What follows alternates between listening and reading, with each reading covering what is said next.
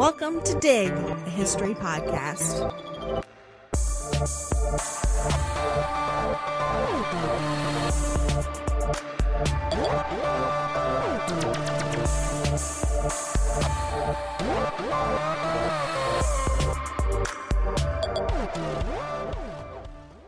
"1968 was an extremely turbulent and painful year in the United States of America.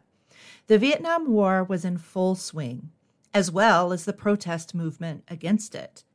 Gallup poll results in February of 1968 showed that fully half of the American populace disapproved of President Lyndon B. Johnson's, or LBJ as he liked to be called. They disapproved of his handling of the war in Vietnam. By March of 1968, LBJ notified his party and the nation that he would not run for a second full term in office. In April of 1968, beloved civil rights leader Martin Luther King Jr. was assassinated.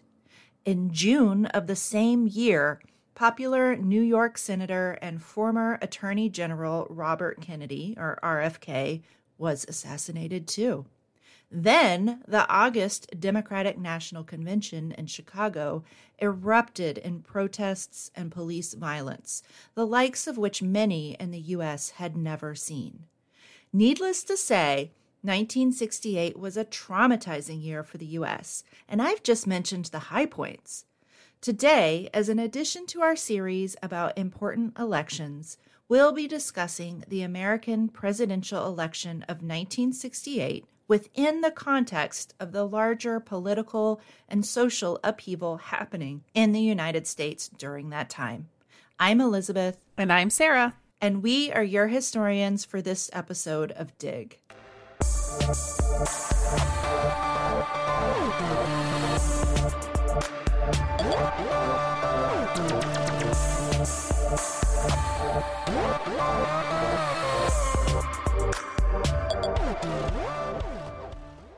"2020 was a weird year."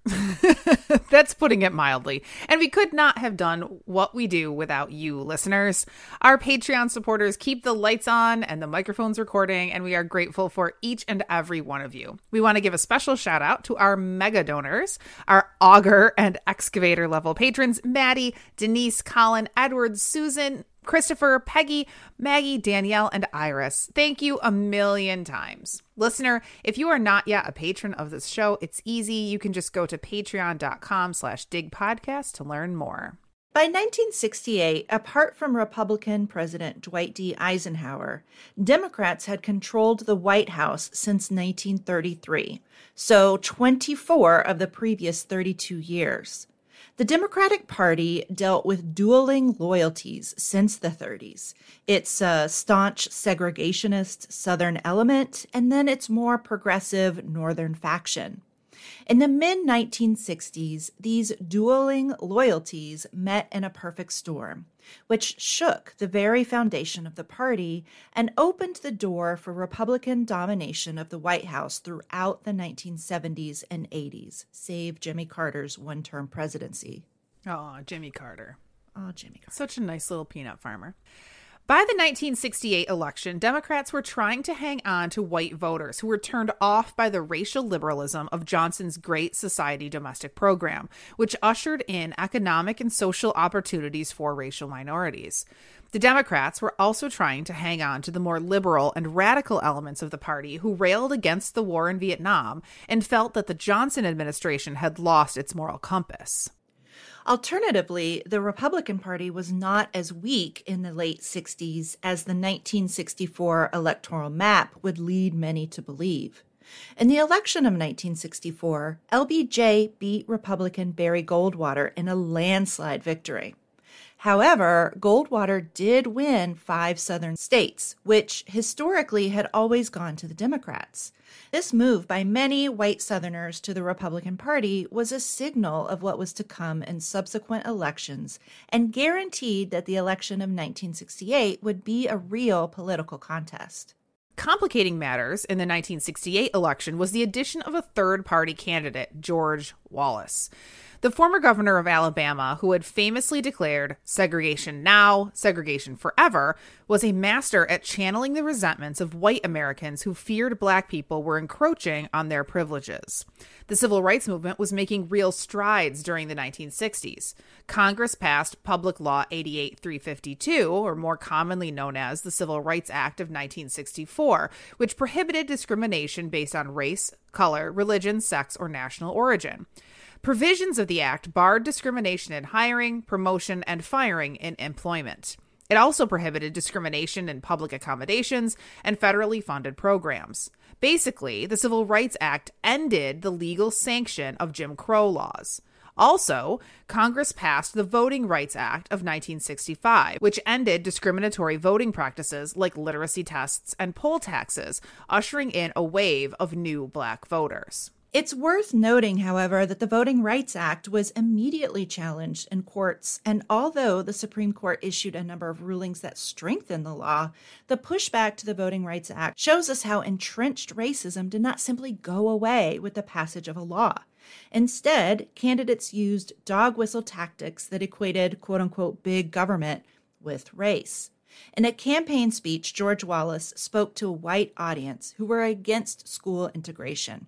He promised them, quote, "When I become president, there won't be one thin dime available from federal funds to pay for all that school busing." The Republican presidential candidate in the election of 1968 was Richard Nixon, who ran on a law and order and states' rights campaign and railed against liberal government programs like Johnson's Great Society. So the political and social playing field in the 1968 election was highly polarized. The social changes and upheaval of the mid to late 1960s made the presidential contest of 1968 just that much more electric. As early as November of 1967, the presidential race of 68 was shaping up. Senator Eugene McCarthy of Minnesota announced his candidacy for the Democratic National Party presidential nomination on an anti-war platform. McCarthy is a kind of interesting character. He began his early career as an economics professor and served as a codebreaker during World War II. In 1948, he was elected to the House of Representatives, where he served until he was elected to the Senate in 1964. He became a staunch adversary of LBJ's handling of the Vietnam War as it progressed, earning him accolades from young political Democrats who were against the war. Young people flocked to his presidential campaign, with men shaving their beards and cutting their counterculture long hair to, quote, "get clean for Gene," and campaign for him. I know, that's funny. McCarthy's run for presidency didn't gain much traction, as LBJ, the sitting president, was still the assumed candidate for the Democratic ticket. However, that changed in January of 1968. This photograph that you have here of this gentleman being shaved, getting clean for Gene. Yeah, getting clean for Gene, being shaved on account of his political work is just fabulous, and it reminds me of like the weird cultural and social importance that we put on things like facial hair. Like hair, yeah, I know. It's so interesting because facial hair changes so much because, like, you know, in the 19th century, a beard would have been like the symbol of like manliness and adulthood. If you don't have whiskers, like, what's wrong with you? Right. And by the mid 1960s or late 1960s, that's like a sign of like countercultural. Yep. And this poor guy, he looks like a man, and then they're shaving him, and then he looks like a boy. Exactly. You're absolutely right. I'm like a very big beard fan. I'm very into beards. Okay. Anyway, that's neither here nor there. A major escalation of the Vietnam War began on the holiday of Tet, the Vietnamese New Year, on January 30th, 1968. The North Vietnamese and their guerrilla supporters in the South launched a well-planned assault against the South Vietnamese and their American supporters. American news stations displayed shocking footage of the United States Embassy in Saigon being overrun and heavy fighting occurring in the streets. Contrary to what the Johnson administration had been telling the news media, the Tet Offensive confirmed that the war in Vietnam was not going well for the South Vietnamese and their American allies. The North Vietnamese launched the Tet Offensive with the plan that a mass uprising of supporters would topple the American-backed South Vietnamese government. This did not happen, however, and the North Vietnamese suffered heavy casualties in the tens of thousands. However, even though the Tet Offensive was eventually quashed, Americans were absolutely shocked by the media coverage of the event. On the second day of the Tet Offensive, photojournalist Eddie Adams and NBC cameraman Bo Suru were in the Chinese section of Saigon. Adams watched as a South Vietnamese soldier dragged a man wearing a plaid shirt out into the street and put his sidearm to the man's head. Adams, assuming the soldier was going to threaten or interrogate the man, raised his camera and began snapping photographs. However, Brigadier General Nguyen Ngoc Loan pulled the trigger. Adams' camera snapped a picture at the exact moment the bullet entered the man's head, capturing the moment of death for all time. NBC cameraman Bo Suru captured the execution of the man on film, who turned out to be Nguyen Van Lem, a member of the Viet Cong who had allegedly killed a South Vietnamese general and his family. Both the photograph and the video affected many Americans and made many feel that they were allied with the South Vietnamese in a war where they had no connection or shared values. Yeah, if you've never seen that photograph, we will definitely put it in the transcript on our website. But man, what a disturbing photograph that is. It is, and you've probably seen it even if you didn't know you have. Yeah, you'd probably recognize it when you see it. Yeah. In February, a Gallup poll reported that 50% of the American public disapproved of Johnson's handling of the war in Vietnam. Later in the month, CBS Evening News anchor Walter Cronkite, a man known as the most trusted man in America, questioned the rosy picture that government officials gave about the war. After spending a week in Vietnam, Cronkite editorialized that it was unclear who won the Tet Offensive, and from the way he saw things, the war was going to end in a standoff, not a resounding victory like American leaders had been promising. Cronkite's hard-hitting news broadcast put into words what many Americans were feeling about the war. LBJ is purported to have said to his press secretary afterwards, "If I've lost Cronkite, I've lost the country." A few days later, on February 29, 1968, the Kerner Commission released a report that warned America was a nation, quote, moving toward two societies, one black, one white, separate and unequal. The National Commission, headed by Governor Otto Kerner of Illinois, was created in response to urban riots in the summer of 1967. Unfortunately, the report spurred no major policy or cultural changes. It did, however, highlight the stark reality that America was not a land of equal opportunity. And we should also add, this is during the height of the FBI's COINTELPRO, short for Counterintelligence Program. COINTELPRO was originally designed to disrupt the activities of the Communist Party, but expanded to include domestic civil rights groups. It succeeded in suppressing numerous rights organizations on the left. In fact, a few weeks after the Kerner report, FBI Director J. Edgar Hoover secretly ordered COINTELPRO to, quote, neutralize and discredit Black Power and civil rights groups in order to prevent the rise of a Black Messiah in the Black Power movement. And you can hear more about COINTELPRO in our Black Panthers episode. The election year of 1968 was already stacking up to be a dramatic one for Democrats, as Eugene McCarthy was campaigning against a sitting president and gaining traction. McCarthy's March 12th New Hampshire Democratic primary win convinced LBJ's longtime rival Robert F. Kennedy, commonly known as RFK or Bobby Kennedy, that Johnson's hold on the 68 presidential nomination was not actually a given.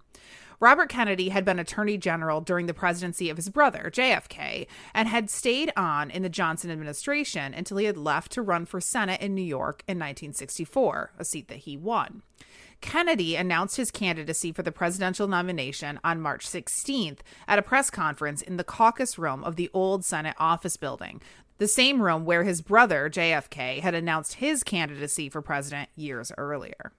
Kennedy's entry into the race was met with outrage by both the Johnson and the McCarthy camps. Eugene McCarthy's campaign was furious that Kennedy would enter at so late a date and practically guaranteed that the anti-war vote would be split between the two candidates.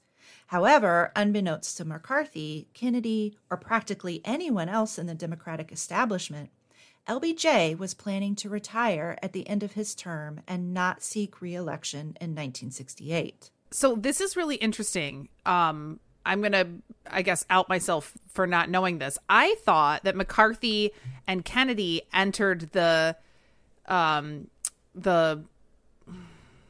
my God. The race after. Yes, entered the race LBJ. after LBJ said that he was not going to run. I didn't realize that they had actually thrown their hats in the ring before it was publicly known that LBJ was going to retire. That's really saying something that they were willing to, to primary a sitting president in their own party. I mean, that has happened, a tiny bit in recent years, but it's usually with like very kind of, people that know they're not going to win, not somebody with a profile like, Robert Kennedy. Yeah. I mean, I'll go on into it a little more, but I mean, LBJ and RFK had a very contentious relationship to begin with. And of course, when Kennedy throws his hat in the ring, it's just like the ultimate betrayal to LBJ. So on March 31st, Johnson gave a televised speech where he outlined a de-escalation in Vietnam. He announced that U.S. aircraft and naval attacks against North Vietnam would stop, with exception around the demilitarized zone. He outlined details about the national budget and a need for a surtax. Then, at the end of his televised speech, he notified a stunned America that he would not run for nor accept the nomination for president in the coming primary or election. He said, quote, "With America's sons in the fields far away, with America's future under challenge right here at home, with our hopes and the world's hopes for peace in the balance every day, I do not believe that I should devote an hour or a day of my time to any personal partisan causes or to any duties other than the awesome duties of this office.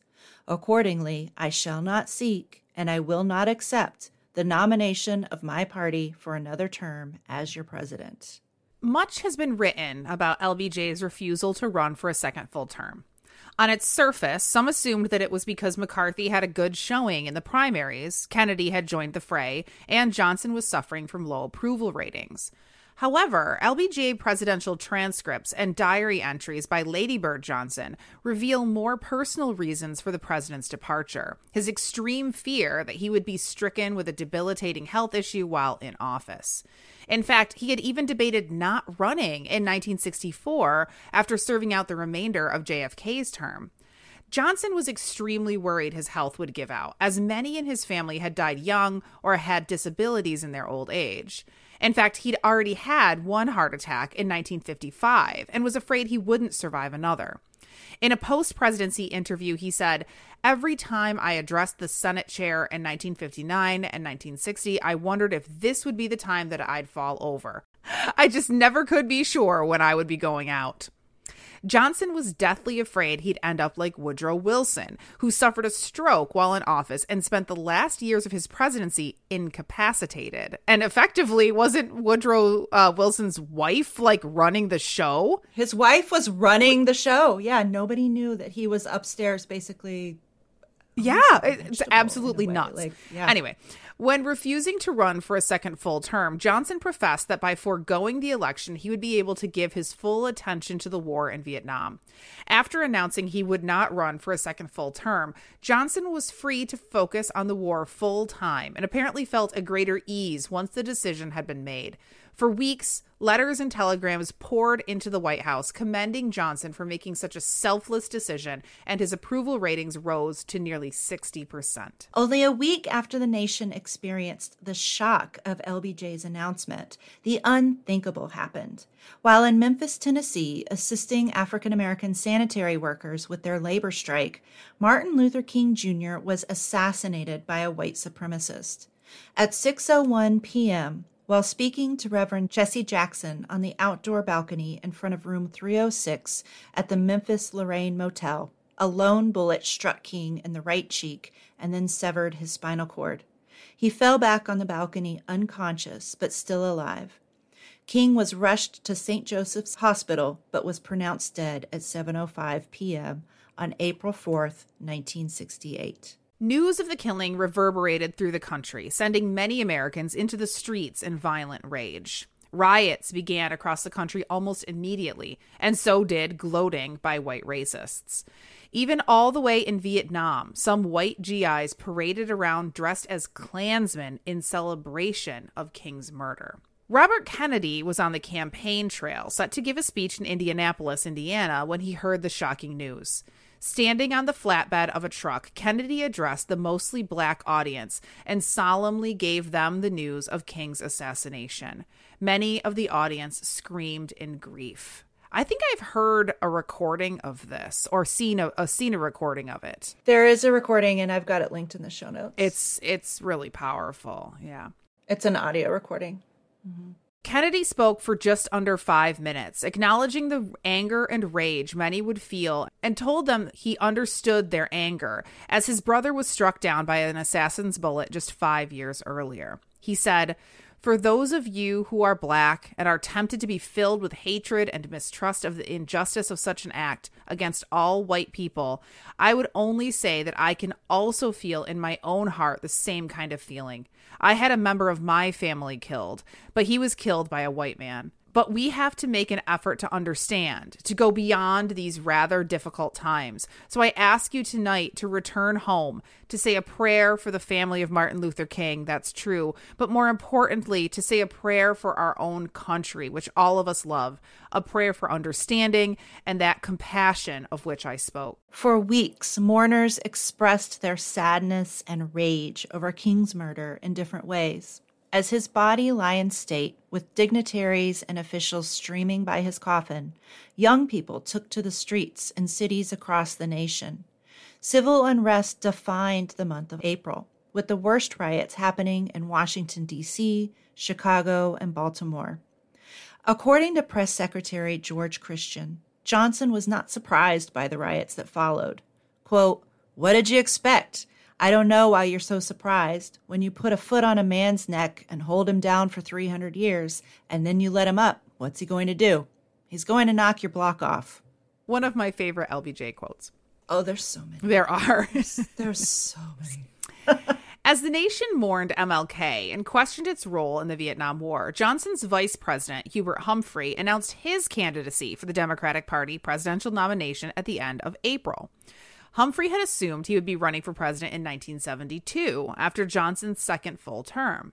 Johnson's March 31st announcement that he was not running for a second term surprised Humphrey as much as it had the rest of the nation. With little time to build his campaign, Humphrey announced his candidacy on April 27, 1968. Humphrey entered the race too late to compete in any of the major state primaries. Lucky for him, he had the support of much of the Democratic establishment in states that did not conduct primaries, so his path to becoming the Democratic national candidate was good even if he won no state primaries. The California Democratic state primary was held on June 4th, 1968. Robert Kennedy won the primary, winning 46.4% to McCarthy's 41.8%. RFK was pulling some of the anti-war Democratic vote away from McCarthy and quickly gaining in popularity. Additionally, the Mexican-American vote in California largely went to Kennedy. Spurred by support from labor leader Cesar Chavez, California's Mexican-Americans turned out in record numbers for RFK. That night, around midnight, Kennedy gave a victory speech in the Embassy Ballroom of the Ambassador Hotel. Upon leaving the stage, he and his entourage took a shortcut through the hotel's kitchen on their way to the press area. As Kennedy shook hands with kitchen crew and well-wishers, a crazed man named Siran Siran came out of the crowd and shot RFK 3 times. One bullet hit Kennedy at close range behind his right ear, one lodged in his neck, and a third entered the back of his shoulder and exited his chest. 5 other bystanders were wounded by stray bullets. Kennedy was taken to the hospital and was pronounced dead 26 hours after the initial shooting in the early hours of June 6, 1968. Again, the country mourned not only a Kennedy, whose brother had been brought down by an assassin's bullet only 5 years earlier, but another civil rights leader. Although RFK's record on civil rights wasn't perfect, he was a staunch champion of the civil rights movement and had done much to further its cause. In 2 short months, the country had lost 2 of its most enigmatic leaders to bullets. As America entered the summer months, the country rumbled with protests over the war, coupled with anger, mourning, and violence over the racial reckoning that many were fighting to overcome. The Republican primary was also shaping up to be a crowded contest. New York Governor Nelson Rockefeller and Michigan Governor George Romney had thrown their hat in the race. California Governor Ronald Reagan was vying for his party's nomination too. But it was Richard Nixon who won the Republican Party's nomination for the presidency at the party's August 8th convention. Nixon was no stranger to politics, having been in Republican politics since his 1946 election to the House of Representatives, which he ran against Helen Gahagan Douglas for a Senate seat in California. He used red baiting to defeat her. Gahagan Douglas was a liberal New Deal Democrat, and Nixon claimed she was sympathetic to communism.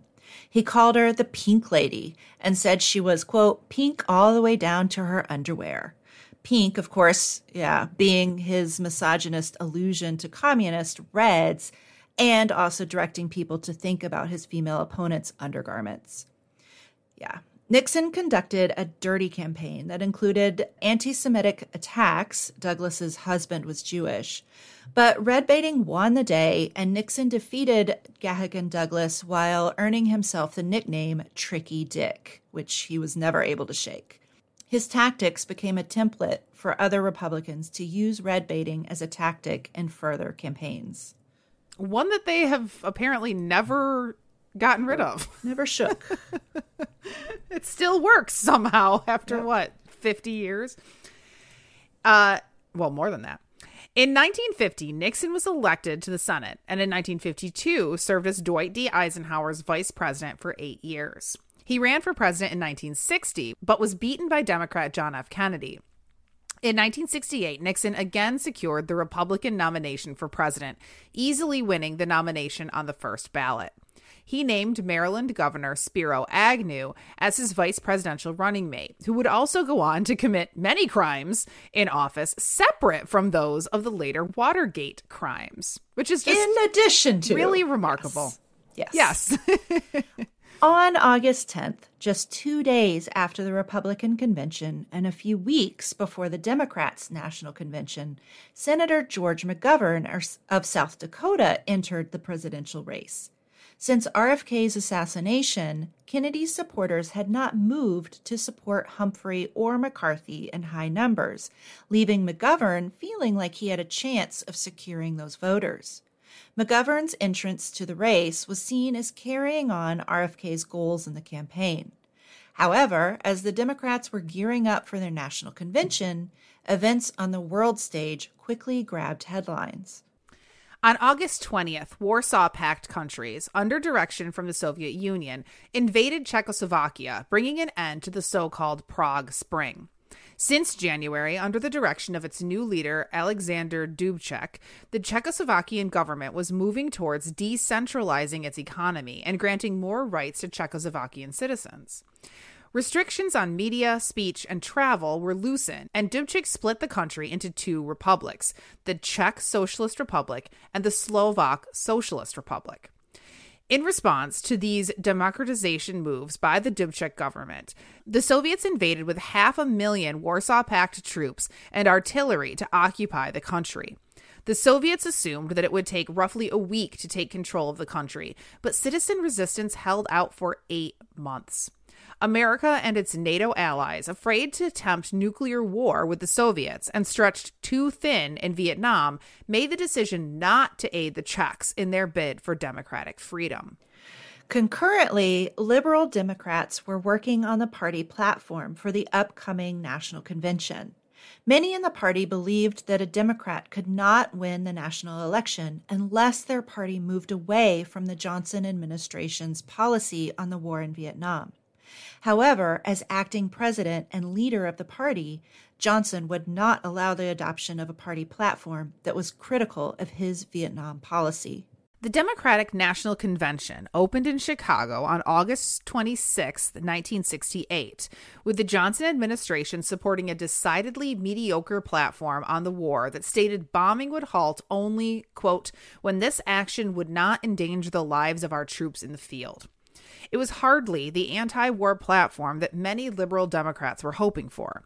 A vote for a peace platform that would state the party agreed to an immediate end to all bombing was debated on Wednesday, August 28th. But the Johnson administration controlled the debate, and ultimately the party voted on the administration-supported plank. Supporters of the peace plank filled the arena with singing, "We shall overcome," while others chanted, "Stop the war." These dramatic events were broadcast on national television, and word spread to protesters lining Chicago's streets. News that the peace plank lost to a more moderate majority platform further inflamed tensions both inside the convention and outside on the streets of Chicago. For months, anti-war demonstrators planned and organized a massive rally in Chicago during the National Convention. Groups as disparate as the Youth International Party, or Yippies, to the National Mobilization Committee to End the War in Vietnam, known as the MOB, met on the streets of Chicago to protest the war and attempt to sway the convention to support an anti-war and anti-racist platform. However, Chicago Mayor Richard Daley and his city police force had no intention to suffer the protesters. For months, organizers were denied permits for amassing people in public spaces and streets, so when thousands of protesters arrived in the city, there was nowhere for them to legally congregate. Mayor Daley had 6,000 police on the streets of Chicago in preparation for the convention and the expected protesters. Another 6,000 National Guard troops were added, along with 1,000 Secret Service men. Fences and barbed wire were added around the convention hall to keep the protesters away from the convention site. Violence began almost as soon as the convention opened. On the night of August 26, police fired tear gas into Lincoln Park on the city's north side in an attempt to clear it for an 11 p.m. curfew. The same occurred the next night on the 27th, but this time the crowds moved to Grant Park and camped there through the night. At Grant Park the next afternoon, police clubbed a protester who appeared to be taking down an American flag from its flagpole. The gathered crowd responded by throwing bricks and debris at the police and shouting, "Fascist bastards" and "Death to pigs." British journalists describing the chaos that erupted afterwards wrote the police, quote, went quite literally berserk in their retaliation against the protesters. That night around 8 p.m., the largest outbreak of violence took place. Roughly 3,000 demonstrators congregated on South Michigan Avenue. As police attempted to stop the crowd from marching, some police charged into the crowd, beating protesters with their bully sticks. Bystanders and protesters were pushed through the plate glass windows of the nearby Conrad Hilton Hotel. Tear gas permeated the air as national television cameras caught the melee on film and broadcast it for the world to see. The violence outside the convention permeated its way inside the convention. Footage by CBS News, which we will link in the show notes on the blog, shows that delegates were aware of what was going on outside and were angry at the overzealous actions by the Chicago police.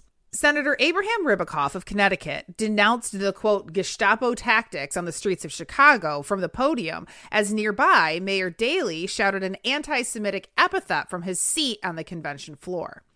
Leadership from the McGovern campaign said one of their volunteers had gone outside to buy something from a street vendor and was clubbed in the face by police without provocation.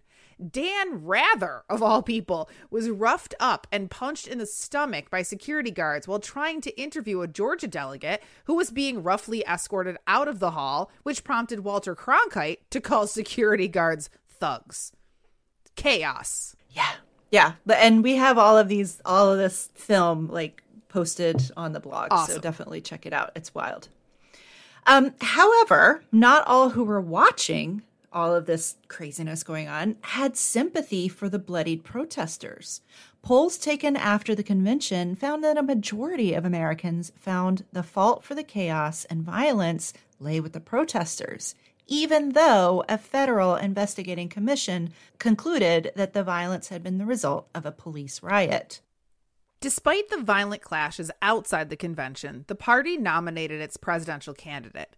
Hubert Humphrey won the Democratic nomination with 1,760 votes to McCarthy's 601 and McGovern's 146. Humphrey chose Maine Senator Edmund Muskie, which is like the best name ever, to be his running mate. Even though the business of the party went on at the convention, the news footage left many Americans feeling that the Democratic Party was in disarray, and it was. Additionally, the violence of the convention gave both Richard Nixon and George Wallace fodder in their charges that the Democrats were the party of lawlessness. Among the vast majority of Americans who were not keyed into politics and social justice 24/7, the anti-war movement and the turmoil over race relations in the U.S. were one and the same. They saw the Johnson administration as unable or unwilling to address and squash domestic dissent. Additionally, crime rates did increase during the 60s and 70s due to a variety of factors. However, one popular talking point on the right countered that crime was rising because liberal justices were imposing restrictions on police officers. Now, all of you true crime junkies out there are familiar with Miranda rights, or really anybody, not just true crime junkies, but, right, you have the right to remain silent. If you grew up watching a lot of Law and Order. Right. So Miranda rights come from the 1966 case Miranda v. Arizona, in which the Supreme Court ruled that police must inform a person of their rights in a criminal case. Detractors argued that rulings such as Miranda, decided by a quote-unquote liberal Warren court, helped criminals at the expense of law-abiding, and let's not mince words, white citizens. My brain was going because I just listened to something on NPR not that long ago about something about Republicans and like their like decades long tactic trying to get conservative judges appointed, going back to like still being salty basically about the Warren Court. And I was like, oh yeah, what? That just kind of blew my mind, because everything I had ever learned about the Warren Court was like, it was like a shining beacon of justice and good things, right? And I had never thought about the fact that people were like mad about Miranda rights. Yeah, not to conservatives. I mean, that's like the whole like John Birch Society, like that's like kind of what fueled them was anti-Warren Court. Crazy. So, yeah, it's great. After the Democratic convention, Humphrey's campaign hobbled along. By mid-September, polls showed Humphrey trailing Nixon by 15 points. In fact, Humphrey's numbers weren't much better than George Wallace's third-party presidential run. Finally, on September 30th, in a speech in Salt Lake City, Humphrey broke with LBJ over policy in Vietnam, promising to stop the bombing in North Vietnam. He immediately saw a bump in the polls, and supporters began showing up with signs that said, "If you mean it, we're with you." However, unbeknownst to the Humphrey camp, candidate Nixon was engaging in double dealing in regard to peace talks with Vietnam. On the surface, Nixon campaigned on conservative domestic points such as law and order issues and ending social welfare. He claimed that his support came from the quote-unquote silent majority who didn't subscribe to the counterculture or the pushback against the status quo. When asked about Vietnam, he gave vague answers, promising that he would end the war, but not how he would do it. He relied on giving broad statements about American values, and he maintained he wanted to avoid undermining Johnson's potential peace efforts in Vietnam. This was not the truth. In late October, LBJ was purportedly nearing a peace deal between North and South Vietnam. However, the South Vietnamese surprisingly walked away from these negotiations. This was because Nixon had a backdoor liaison to the South Vietnamese through a woman named Anna Chennault. She told the South Vietnamese to wait and make a peace deal with the Nixon administration instead of making a deal with the lame duck Johnson administration, promising that Nixon would give them better terms. On the surface, Nixon professed to support Johnson's efforts, but behind closed doors, he was actively undermining LBJ's prospects of gaining peace, which Nixon feared would help the Humphrey campaign if Johnson succeeded. Tricky Dick. Tricky Dick. Wind of Nixon's double dealing spread throughout high levels of the administration. LBJ had Chennault surveilled and found out about Nixon's plot, which he equated to treason. But Johnson didn't act on the intelligence because he was afraid that if he exposed Nixon's double dealing, the public would see it as a political move meant to hurt his vice president's rival. Additionally, Johnson didn't have a smoking gun, so to speak, of direct evidence showing Nixon's involvement in the plot. In surveillance, Chennault always referred to the boss and never said her boss was Nixon by name. In 1980, Chennault confessed to her participation in the plot, but Nixon went to his grave professing his innocence. However, in 2017, Nixon's role in the Chennault affair was revealed when biographer John A. Farrell found notes written by Nixon aide and later Chief of Staff H.R. Haldeman, stating that Nixon had, in fact, directed an intermediary to persuade the South Vietnamese to not agree to a peace deal until after the election. Isn't that wild? It is. It is. It's wild and also somehow not all that shocking. I mean, I feel like the Nixon presidency is like a weird historian gift that keeps giving because it just never it never stops with like the crazy tricky stuff that they were doing, or like, new things come out of the Nixon tapes on like a regular basis. It seems like it's wild. On November 5th, 1968, Americans went to the polls deeply divided over issues of civil rights, social welfare, and the war in Vietnam. It wasn't until the early hours of November 6th that Richard Nixon was declared the winner of the presidential race, winning in one of the narrowest popular vote margins in U.S. presidential election history. He won by just under 500,000 votes, even though his Electoral College victory was quite large.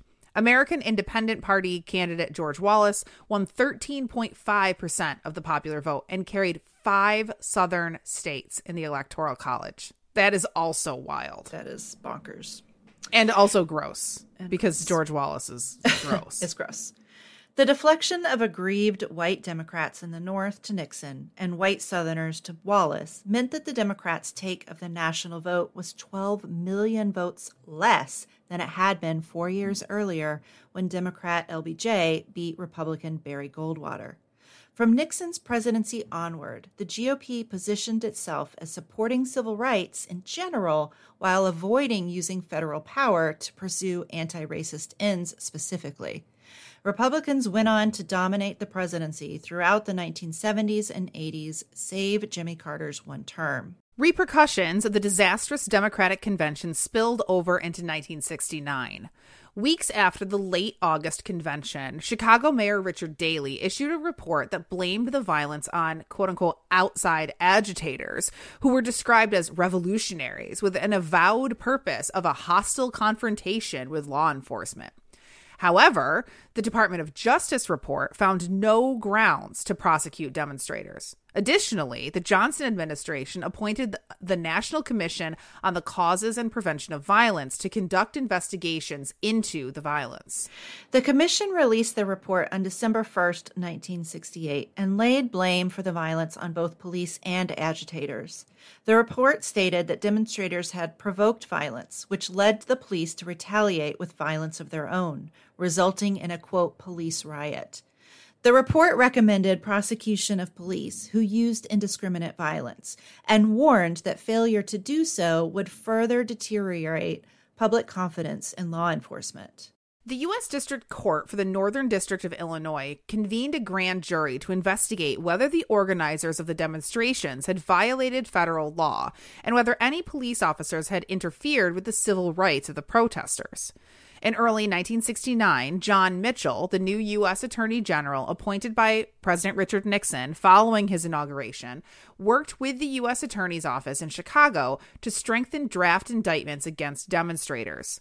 This resulted in the Chicago 8 trial, later known as the Chicago 7 trial, after Black Panther Party leader Bobby Seale was granted a separate trial, but not before he was gagged and chained to his chair for refusing to obey Judge Julius Hoffman's contempt citations.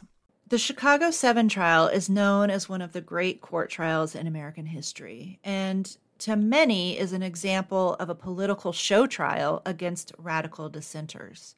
The trial deserves its own podcast, and hopefully we can provide that to you in the future. Yeah, that'd be great. But today we'll end with the election of Richard Nixon in 1968 and the traumatic events of such a watershed year. So thanks for listening, and we encourage you to leave a 5-star review of our show on your podcast app. Yes, please. It's very helpful to us. You can also support the show, of course, by heading to patreon.com/digpodcast, where you can financially support the show for as little as $1 a month. And make sure that you follow us on Facebook and Twitter. And you can join our Facebook group, Dig History Pod Squad, to get lots of memes and other silly content. And I think that's it. Bye. Okay, we'll see you next time. Senator Abraham Ribicoff of... I quit. Good trash. Why can I not speak? 1968 was an extremely... Off to a good start. Extremely? All right. One of my favorite LGB. LGB. A vote for a peace platform that would state the... Oh my God. I just never could be sure when I was... Oh my God. You got to do it with an LBJ accent. I'd just never be sure when I was going to go out. With little time to build his campaign, Humphrey announced... Oh my God. Okay. And never said her boss was Nixon at the time. Oh, fuck. So does that explain a little more? Yes, it does. So yeah, editor, cut out all of my nonsense. Instead, candidates used dog whistle. Oh, fuck, what is wrong with me? Showed Anti-Semitic epitaph from his epithet. I think you mean epithet, right? You're doing fine. You're doing fine. He's there carving his tombstone. On March 31st, this move by Benny and told them he understood that there roughly what was going on inside. Oh, we're aware. Oh my God. Okay, hold on. Major Daley shouted, Major. Oh my fucking Lord. Done. I think there's a word missing there. I think that it warned, maybe, that the report recommended. Okay. Oh, yeah, that would be good. Yeah, put that in. Do you want to read it again? No, we'll leave it there. The U.S. District... No, I was kidding. Oh. I will.